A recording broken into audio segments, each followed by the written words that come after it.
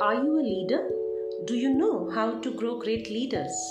Hi, I'm Dr. Rati Chandna, a child psychologist and a transformation coach.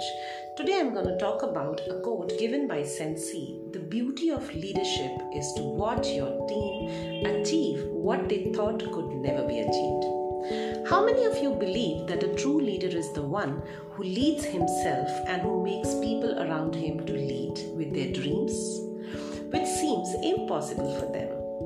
A leader वह होता है जो खुद की ग्रोथ करता है और अपने आसपास के लोगों को अपने सपनों के साथ चलने के लिए प्रेरित करता है जो उन्हें असंभव लगते हैं. Leadership is actually about enabling the full potential in others which they feel they don't possess.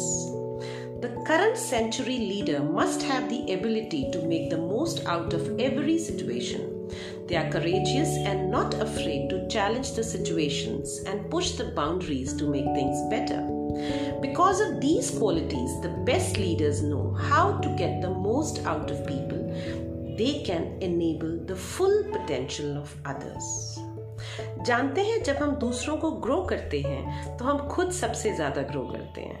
एक पेड़ की डालियों के ही बढ़ने से, उन पर फल और फूल आने से उसकी ग्रोथ का पता लगता है. जब तक एक पेड़ की डालियां नहीं बढ़ेंगी, उन पे फल और फूल नहीं आएंगे, हम कैसे आंकेंगे कि वो ग्रो कर रहा है? जब तक वो फैलेगा नहीं, उसकी आसपास उसकी ब्रांचेस नहीं फैलेंगी, तब तक हम कभी भी एहसास नहीं कर सकते कि एक पेड़ ग्रो कर रहा है.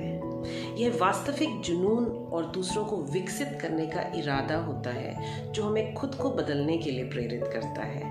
It gives us inspiration to change others. Before we make others achieve to grow, we learn, we prepare, and we reflect on how we can be an effective leader or a coach.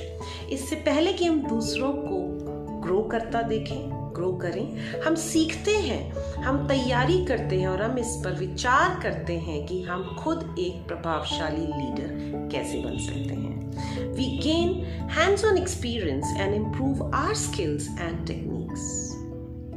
हम अपनी तकनीकों में भी सुधार करते हैं.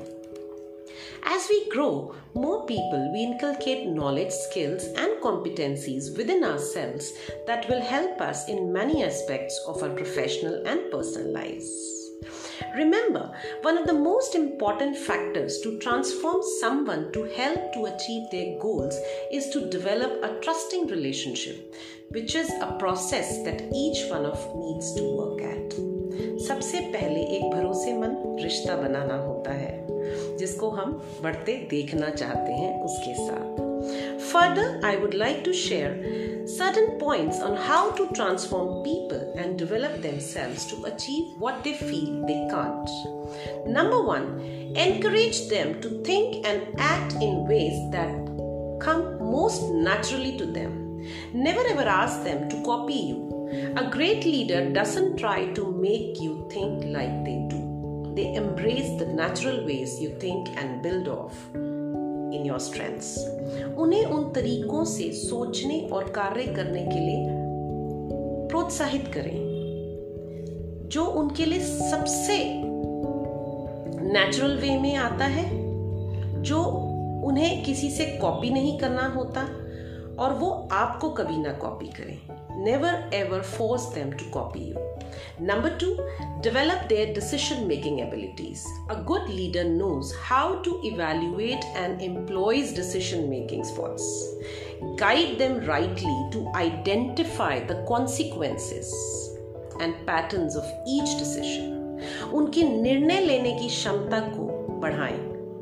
उनके हर निर्णय के परिणामों की और पैटर्न की पहचान कराने का उनको सही मार्गदर्शन करें. उन्हें सही रास्ता दिखाएं कि कैसे उनका एक एक डिसीजन कैसे प्रभाव देगा उनकी जिंदगी में. Number 3, strengthen potential. You can do it by surrounding it with those even stronger. Potential needs to be challenged. Develop a mindset that is not afraid to take chances and experience the lessons of failure. उनकी क्षमता को मजबूत करें. एक ऐसी मानसिकता को बढ़ाएं जो कि जोखिम लेने से ना डरे और असफलता के सबक का अनुभव करें। Let them see the failures. Give them the potential to face the failures. Number 4, motivates to stay in action. A true leader encourages to take risks, test their ideas and ideals, challenge the present situation in an effort to make things better. उन्हें कार्यवाही में action लेने के लिए motivate करते रहें. Just push them to take the actions. Number 5, giving feedback and improving communication.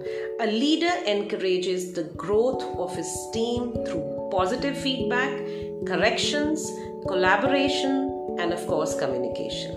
अपनी राय हमेशा दें, चाहे अच्छी है चाहे बुरी है, जिससे उन्हें आगे बढ़ने में मदद मिल सके और उनके कम्युनिकेशन स्किल्स को इम्प्रूव करते रहें.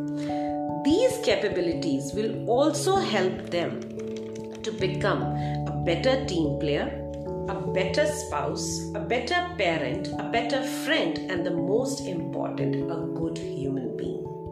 ये सभी क्वालिटीज उन्हें एक बेहतर team leader, parent, friend, spouse सब बनने के लिए मदद करेगी और सबसे जरूरी है कि वो एक अच्छे इंसान बन सकेंगे. Being a leader is a gift and great responsibility. Use it to develop and grow you and all those who touch around you. Thank you.